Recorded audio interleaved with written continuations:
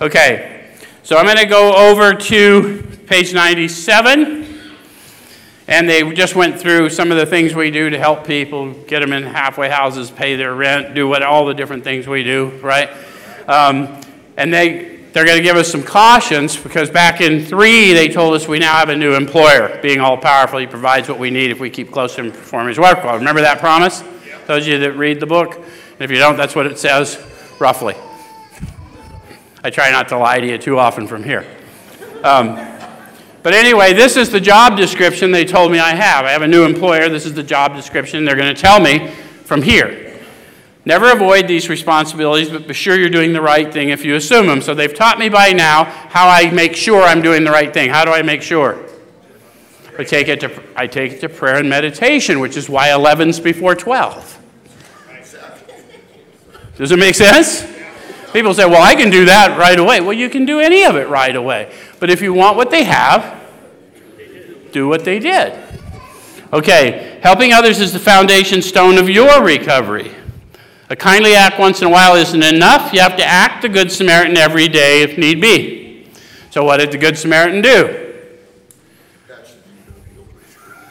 The Good Samaritan, biblically, helped the person, although he was the least likely to help the person. The Samaritan was not supposed to even talk to that person, much less bandage their wounds, put him on his own animal, take him to the inn, and pay for his keeping.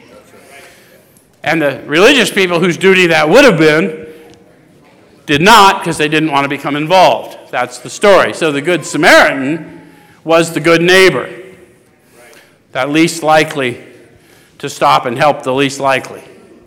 Okay?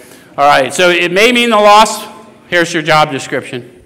May mean the loss of many nights' sleep, great interference with your pleasures, interruptions to your business.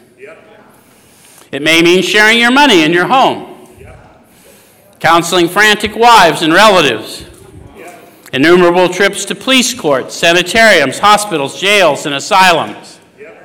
I'm going to stop right there in the middle of that job description and ask you guys, how many of you visited all these jails and asylums on a personal visit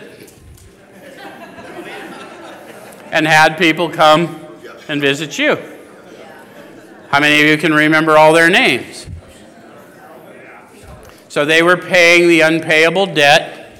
They were carrying forth the grace and mercy of God, and that is now my new assignment, to go do those things.